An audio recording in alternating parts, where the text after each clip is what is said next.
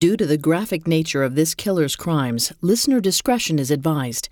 This episode includes discussions of murder and assault that some people may find offensive. We advise extreme caution for children under 13. The basement was damp and dark. Looking around, Paul Leon fidgeted in his seat, nervous. Paris was too dangerous. He'd heard that the Nazis were rounding up his fellow Jews. The other rumors about what happened next were too horrible to think about. He needed to escape. Paul Leon watched as Dr. Eugene descended the stairs. He listened as the doctor told him that the preparations had been made. He would help him flee the city and travel to South America. They would be leaving in just a moment. Paul Leon stood, eager to get going, but Dr. Eugene held up a hand. First, there was the matter of payment. Paul Leon reached into his pocket and handed the doctor an envelope thick with bills, 25,000 francs. The doctor smiled as he counted the money. Then he opened a small bag slung over his shoulder. From it, he pulled a syringe and a vial of a pale blue liquid. Dr. Eugene explained that Argentina's immigration laws were strict. All incoming passengers had to be immunized. The doctor insisted. Paul Leon rolled up his sleeve and allowed the doctor to inject him. As instructed, he sat down to wait while the doctor made final preparations. After a few minutes, he knew that something wasn't right. His heart felt like it was on fire, and he was struggling to catch his breath. As he slipped sideways out of his chair, Dr. Eugene turned around. The doctor's evil grin was the last thing Paul Leon ever saw.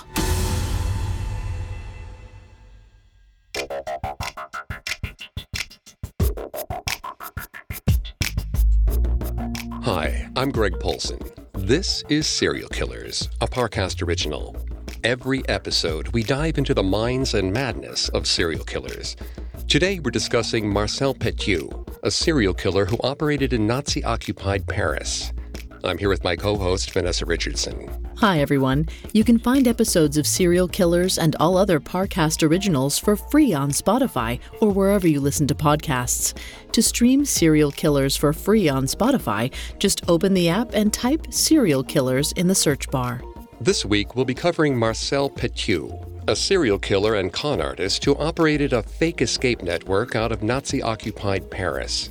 During the Second World War, Petiot killed those who came to see him seeking sanctuary, earning him nicknames like Dr. Satan and the Werewolf of Paris. Next week, we'll delve deeper into Petiot's deadly scheme, the people who helped him, and his fateful run-ins with the Gestapo. We've got all that and more after this. This episode is brought to you by Accounting Plus. We've heard about career killers, but how about a killer career? Accounting has got it all. You'll have flexibility, great pay, and the kind of lifestyle you've always dreamed of. If that's not enough, you'll have the opportunity to make a difference by using your detective skills to investigate financial mysteries. Want in? Accounting Plus provides free resources that'll help guide you to a successful career in accounting and personal freedom. Do more. Live more. Visit joinaccountingplus.com. This episode is brought to you by Anytime Fitness. Forget dark alleys and cemeteries. For some, the gym is the scariest place of all. But it doesn't have to be. With a personalized plan and expert coaching, Anytime Fitness can help make the gym less frightening. Get more for your gym membership than machines. Get personalized support anytime, anywhere. Visit AnytimeFitness.com to try it for free today. Terms, conditions, and restrictions apply. See website for details. This episode is brought to you by Visit Williamsburg.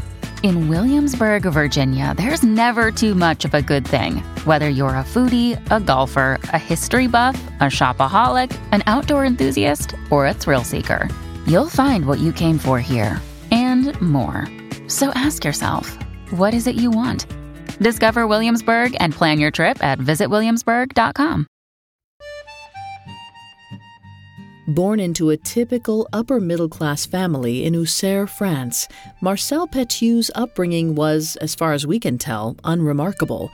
However, it's important to note that Petiot's later infamy invited speculation and rumor about the details of his life. He was known to lie whenever it suited him. Therefore, it can be difficult to separate the fact from fiction.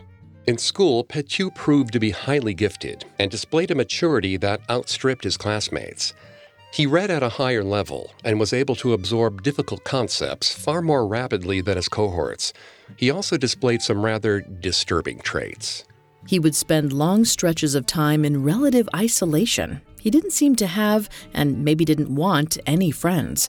However, he did have a hobby that kept him occupied: killing animals. He also showed a delight in tormenting others. In one account, Petiot invited a classmate to play circus with him. He stood the other boy against a door and threw knives so that they struck the wood around the terrified playmate. As he got older, he was caught sharing obscene photographs around class. At 11, he reportedly propositioned a classmate for sex. Vanessa's going to take over on the psychology here and throughout the episode. Please note, Vanessa's not a licensed psychologist or psychiatrist, but she has done a lot of research for this show. Thanks, Greg. Looking at his troubling behavior, young Petiot was already showing what we now recognize as warning signs for a future serial killer.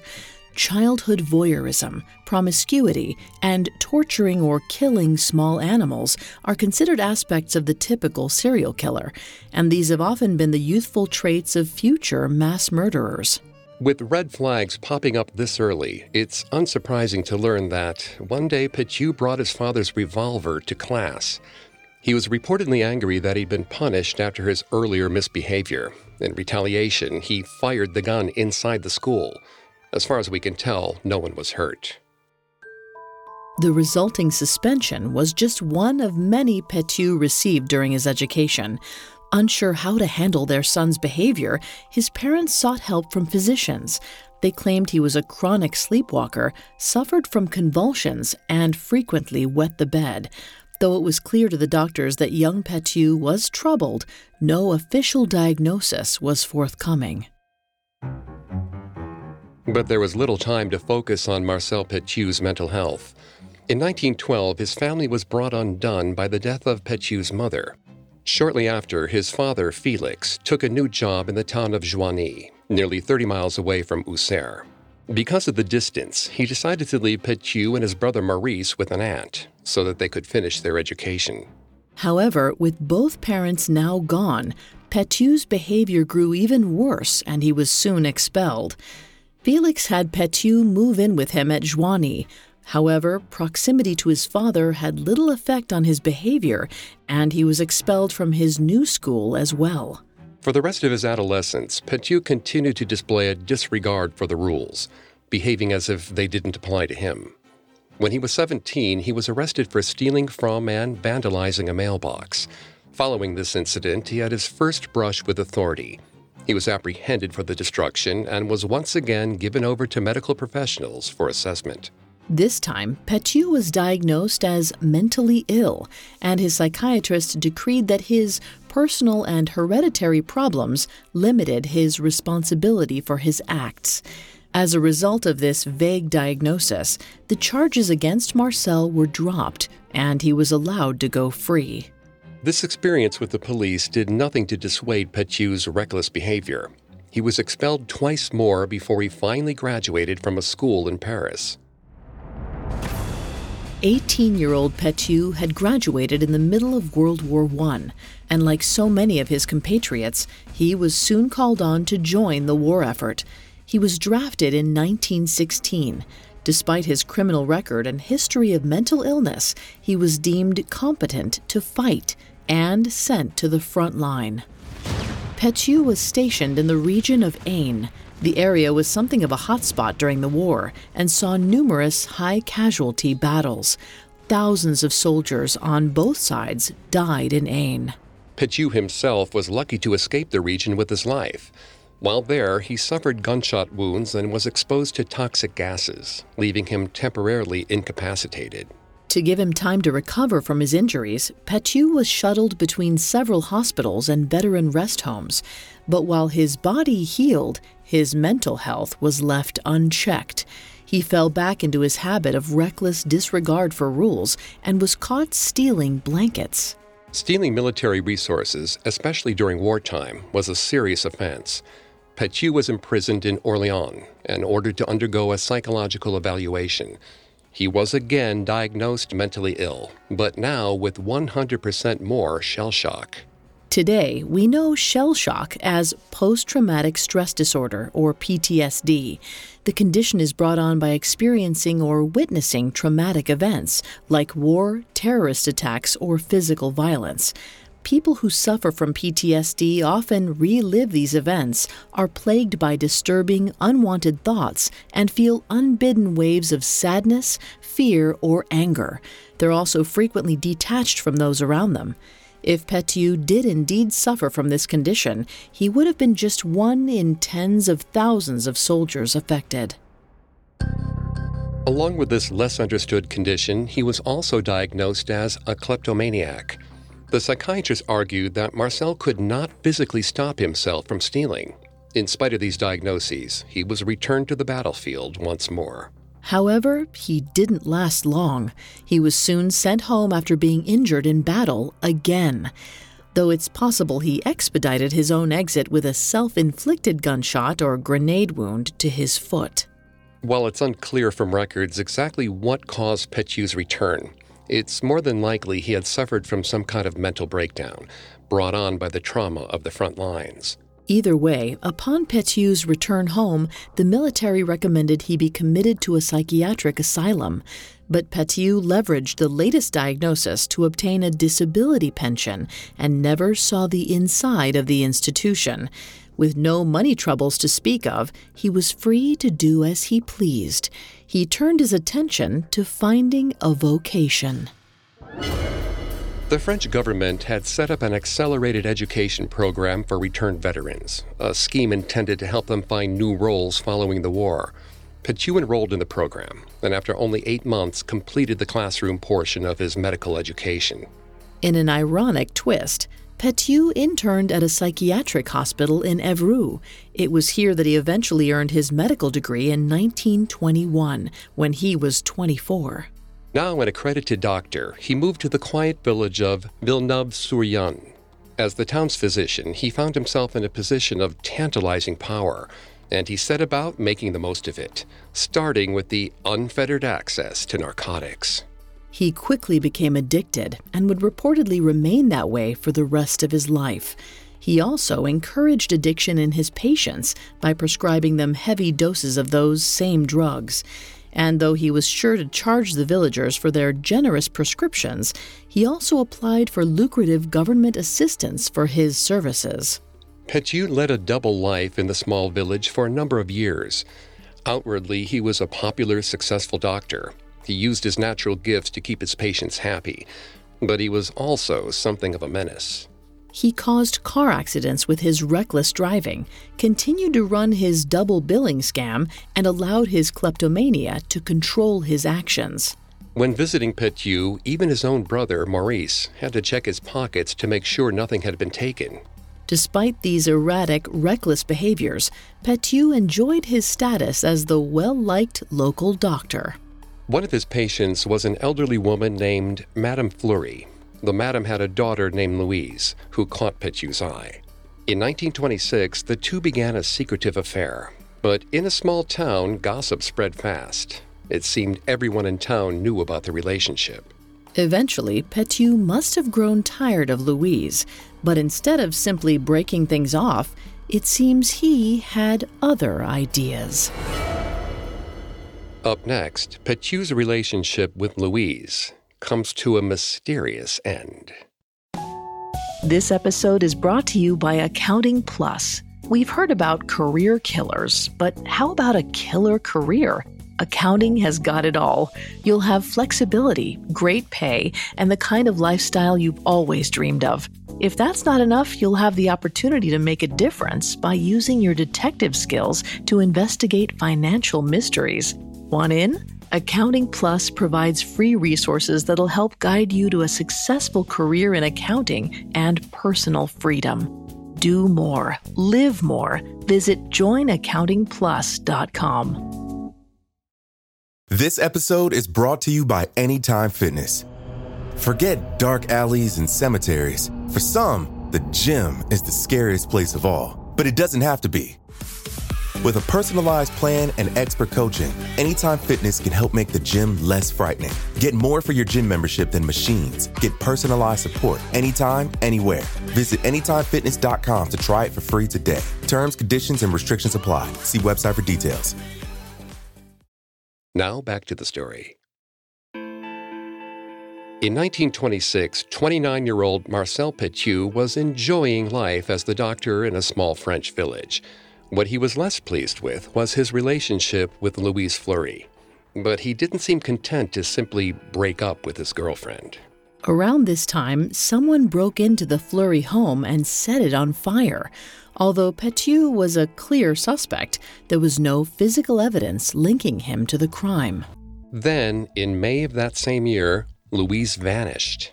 Police were called in to investigate the disappearance and spoke with her neighbors. Witnesses reported seeing Marcel loading a large trunk into his car around the same time Louise went missing. But once again, there was no physical evidence to tie the doctor to the odd occurrence. Louise was declared a runaway and was never seen again. A short while after Louise disappeared, a trunk was pulled out of the nearby Yonne River. Inside was a gruesome discovery: human remains. It was definitely a woman, but her head was missing. Many locals were now convinced that Petiot had killed Louise, but still, the local police declined to investigate. There was a lack of physical evidence, it was announced. The cases of the body in the trunk and the missing woman went cold. Having once more proven himself impervious to the law, Petiot decided he would make a good mayor for Villeneuve-sur-Yonne. It wasn't long after Louise had disappeared when he declared his candidacy. Even with the most recent brushes with police, he was counting on his popularity and charisma to carry him through. Unsurprisingly, Petiot ran a mayoral campaign that was less than clean. In July, he hired a man to sabotage a debate with his opponent.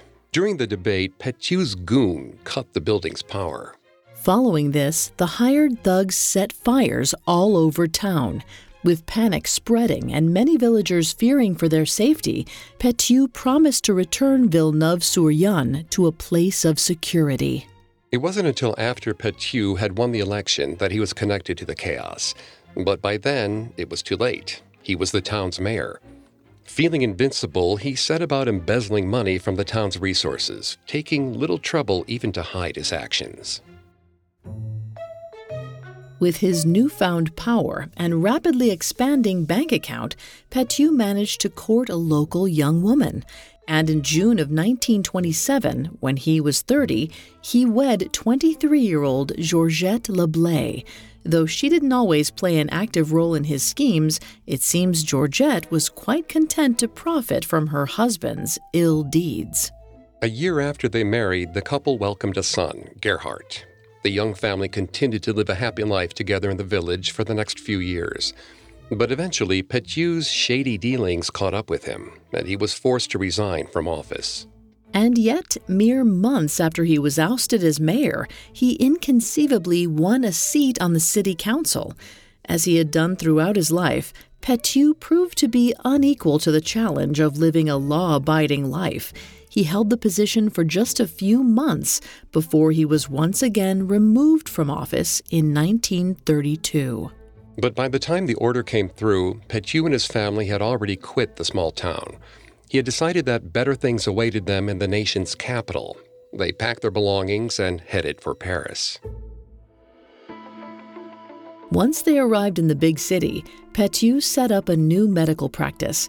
He then began talking himself up across town, making himself out to be a doctor of extraordinary ability and renown. Pretty soon, Petiot was prescribing his new patients with the same narcotics that he had used back in the village. He also performed abortions, despite the illegality of the procedure. It's likely he was more interested in money than altruism. Though he may have been satisfying the needs of some patients, not everyone under Marcel Petiot's care was in good hands. In 1934, he treated Raymonde Ons for an abscess in her mouth. The procedure was relatively straightforward, and Marcel dropped the 30-year-old at home once it was complete. Raymonde was unconscious when she arrived at her mother's home. Unfortunately, she would never wake up. Just hours later, she slipped into a coma and died. Raymonde's mother demanded an autopsy to find the truth about her daughter's death. Upon finding high levels of morphine in Raymonde's system, the coroner recommended a full investigation, but police opted to close the case without looking into it any further. Petiot was investigated the following year after he was flagged for overprescribing narcotics. But as he proved time and again, Petiot had a talent for slipping out of tight situations. He escaped prosecution again. Even as police investigated him, Dr. Petiot remained an immensely popular physician in the community. He was sought after, thanks to his charisma and innate charm. This charm helped him secure the position médecin d'état civil. This meant that he was responsible for signing the death certificates for people brought into the city's morgues. It comes as no surprise that Petiot saw this new position as another opportunity to enrich himself. He stole valuables from the corpses and sometimes burglarized the homes of the dead. It seems that Petiot was, as the doctor had suggested earlier, incapable of controlling his kleptomania. On one occasion, a police officer caught him stealing a book from a store. Instead of replacing the book and walking away, Marcel physically assaulted the officer. In the commotion, he made a hasty escape. Here we can see Petiot's kleptomania causing havoc in his life. Although he was wealthy enough to simply purchase any books he wanted, his condition dictated that he take it. People with kleptomania are not known for stealing items of significant value. Typically, the stolen goods are discarded or given away soon after the act. The compulsion is to steal, not to have. In a 1997 article from Forensic Science International, researchers found that kleptomaniacs often feel significant amounts of tension in the moments right before they steal. This tension is eased by an intense feeling of relief in the immediate aftermath of taking the item. It's possible that Petiot's lifelong kleptomania exacerbated his relationship with criminal behaviors. The high he experienced after breaking some kind of rule or taboo may have replicated the one he felt when he stole. Despite any joy the theft of the book may have given him, it seemed that this run-in with the police spooked Marcel. A couple of days after the altercation, he turned himself in, pleading for mercy. He relied on his documented history of mental illness to explain away his actions. He was acquitted of the charges against him, but ordered to check into a psychiatric hospital. As soon as he was admitted, however, Petiot demanded he be released. He insisted he had already been cured of any mental instability.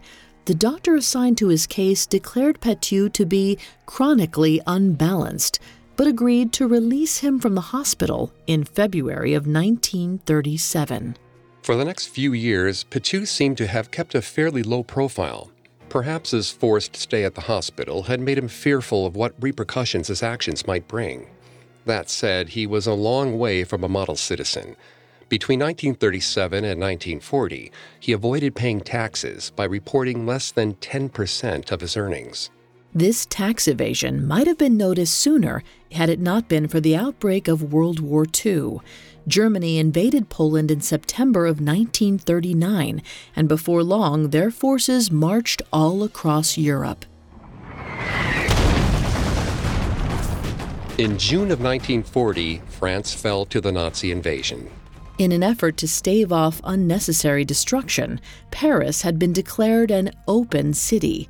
This meant that the invading forces were expected to peaceably occupy the city instead of attacking it. During this occupation, French citizens across Paris and around the country were drafted into various jobs to support the German war effort. Here, Marcel Petiot once again found a way to use his skills to enrich himself.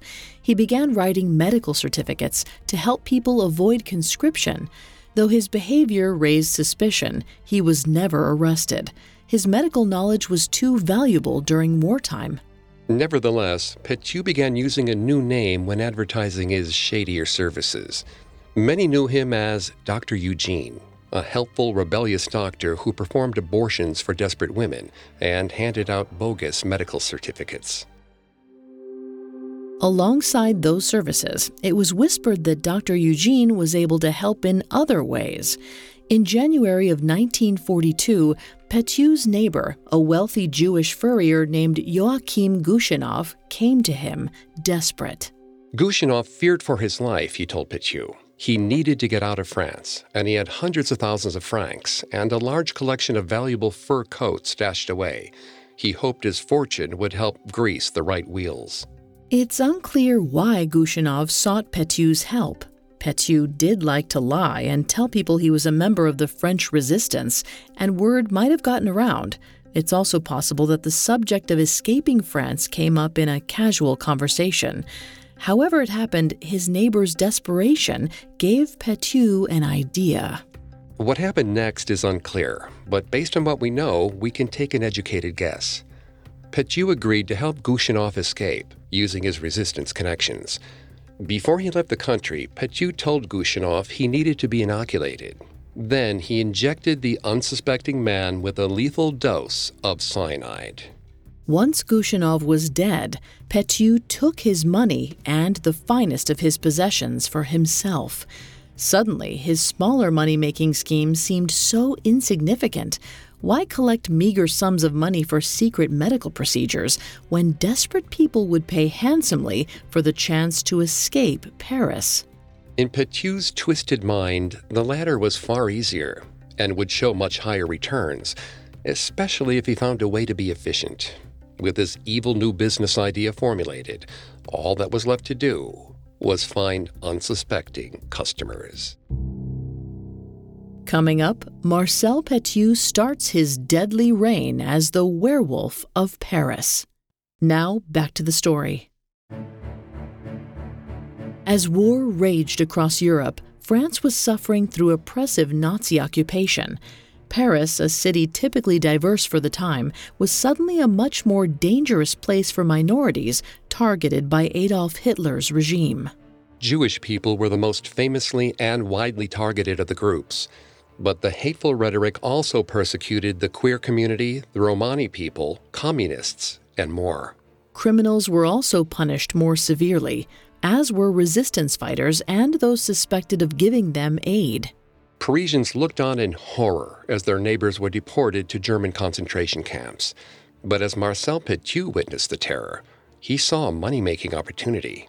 After telling him he'd help him escape, 45-year-old Petiot had murdered his wealthy Jewish neighbor and stolen his considerable fortune. Now he was ready to pull the same deadly scam on other desperate Parisians. Making use of connections he had in the resistance, Petiot began to get the word out. He was helping to facilitate the escape of anyone who needed to leave France. Soon he gathered around him an assortment of ne'er-do-wells, criminals, and opportunists, and set to work. Working alongside Petiot were some childhood friends. As far as we can tell, none of the men had genuine connections to the resistance, but each felt sure that Petiot's plan was legit. Once preparations had been made, the operation needed a name that would allow them to get out the word but remain under the radar. Fly Talks. To potential clients of Fly Talks, it perhaps didn't bode well that the name was inspired by a pesticide. But what's in a name when safe passage to South America is on offer? But in this name, the true evil of Petiot's plot was hiding in plain sight. Instead of helping people escape to Argentina as he promised, he planned to kill them all with toxic drugs. Petiot and his unknowing accomplices set up a network of contacts to disperse information about their offering. Word spread steadily throughout Paris. For 25,000 francs, Dr. Eugene and the operation known as Fly Talks would help you get beyond the Nazis' reach. But before things could build steam, Petiot's past caught up with him. For years, he'd made a living prescribing his patients large doses of addictive medication, even when he was aware of their existing addictions. Petiot didn't care who his actions hurt, as long as he got paid. But with German forces running the town, the tolerance for drug addicts had waned. 2 of his patients were arrested in a citywide crackdown and ratted Petiot out as their de facto dealer. In late February of 1942, the popular doctor was arrested on drug charges and was heading for an embarrassing trial featuring 2 star witnesses. Jean-Marc Van Bever was an addict, and Marthe Kate was the mother of an addict. Both had first-hand experience purchasing prescriptions from Petiot and were offered lesser sentences in exchange for their testimony. While he awaited his trial, Petiot contacted Marthe and tried to convince her to say that the prescriptions were faked and that her drug-addicted daughter had simply stolen the drugs. But as the court date approached, Marthe intended to testify as originally planned. Then, in March, both Jean-Marc and Marthe disappeared. Marthe's husband received 2 letters from his wife. She wrote that, fearing for her life, she intended to escape France. Marthe's family suspected something tragic had befallen her at Petiot's hands, but there was no concrete evidence to disprove the story of her escape from France. When the case went cold, there was little that could be done. Marthe was declared missing, forcing her loved ones to move on with their lives as best they could. In reality, Petiot had murdered both Marthe and Jean-Marc. It's unclear how he was able to get them alone, but it's possible he lured them with offers of money or narcotics. Once he had them on the hook, they became his next unsuspecting victims.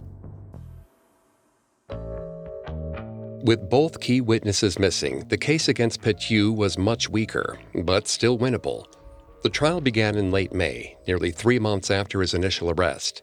In late June or early July, the trial was closed, and he was finally convicted of a crime, forging prescriptions and overselling narcotics. He was initially ordered to pay a fine of 10,000 francs for each offense, but after appeal, this was reduced to a total of 2,400 francs. This sum was little more than a slap on the wrist for the wealthy doctor who'd been swindling money out of people for the past 2 decades, and his newest scheme was raking in even greater amounts. By this time, it's likely Flytox had already claimed its first victims. Petiot's associates had been working hard to get the word out about the escape route. After all, they got a cut of the payments, so the more people they recruited, the more money they were paid. They just had no idea they were sending people to their deaths. And it wasn't just Flytox customers who came to Petiot's door. He was still offering under-the-table medical services as Dr. Eugene. But by now, Petiot was so comfortable murdering people that it was easier than putting in the effort to help them. Nellie Denise Hotin was newly married and pregnant. She reportedly sought out Dr. Eugene in mid-1942 in hopes of having an abortion. She went to find him at his home, where she'd been told the procedure would be performed in secret. Nellie must have been nervous making her way across the city under the cover of darkness. She hurried through the streets, hoping no one would recognize her. She didn't want to think what would happen if someone found out what she was doing. She was relieved when she made it to Petiot's second house on Rue Le Sueur, but that relief is one of the last things Nellie would have felt. Once she entered the house, she was never seen again.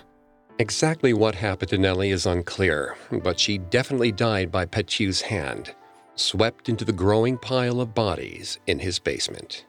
It's believed that his preferred method of killing his Flytox victims was to poison them. Under the pretense of inoculating them for entry into South America, he injected them with cyanide. Then, with unmasked glee, he watched them die. Once his victims were dead, he would steal the valuables from their bodies, then dispose of them. At first, he would dismember the corpses. Then, in the dead of night, he would dump the body parts into the Seine. However, when body parts began washing ashore, they drew the attention of the police, and that was not good for business. So Petiot rethought his operation. In his basement, he dug pits into which he planned to throw the corpses of his victims. It was now that Petiot entangled his brother in the scheme. He asked Maurice to have shipments of quicklime sent to his home. Quicklime, or calcium oxide, was believed to speed up the decomposition of human flesh and strip it to bones. At the time, it was a common crime novel trope. Maurice did as he was asked, but had no idea what his brother was using the chemical for. Now, with a more secretive method of disposing of his victims, Petiot's evil fly talk scam began operating at full speed. Victims were unwittingly paying 25,000 francs to facilitate their own murder, and business was booming.